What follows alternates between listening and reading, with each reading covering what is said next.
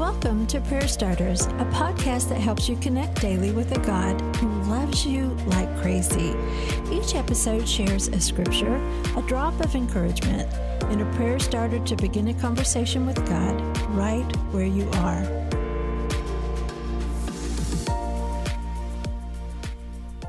Your own ears will hear him. Right behind you, a voice will say, "This is the way you should go, whether to the right or to the left." Isaiah 30:21. God is grieved by his people. They've turned from him over and over again.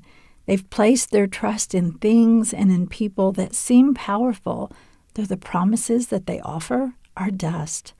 One day they tire of the shiny things, and they hear God's voice saying, as it always has, "Come home. This is the way you should go." And maybe they listen, or maybe they hide their head in shame and stay stuck.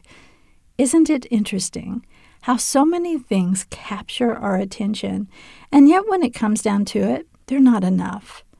In those times, we hear God's heart in today's verse. It's a promise that when those shiny things reveal their true self, that his words still remain. He's calling, telling us the way we can go, the way that leads back to his love, to his heart, and to the arms of a good, good Father. Today's prayer starter. Heavenly Father, I bought into the lie. It felt powerful. It fueled my ego. It made me feel good for a moment. But I left something good, something real, for something so shallow. My ears do hear you. You're showing me the way, and though I've been lost, I will be found. Thank you for not giving up on me.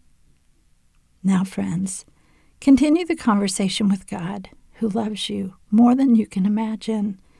What is that shiny thing that distracted you from God's love? Listen for the voice calling you back home.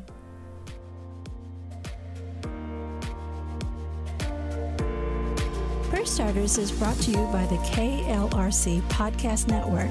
I'm Suzanne Eller. Thanks for showing up. May you sense how much God loves you today and every day.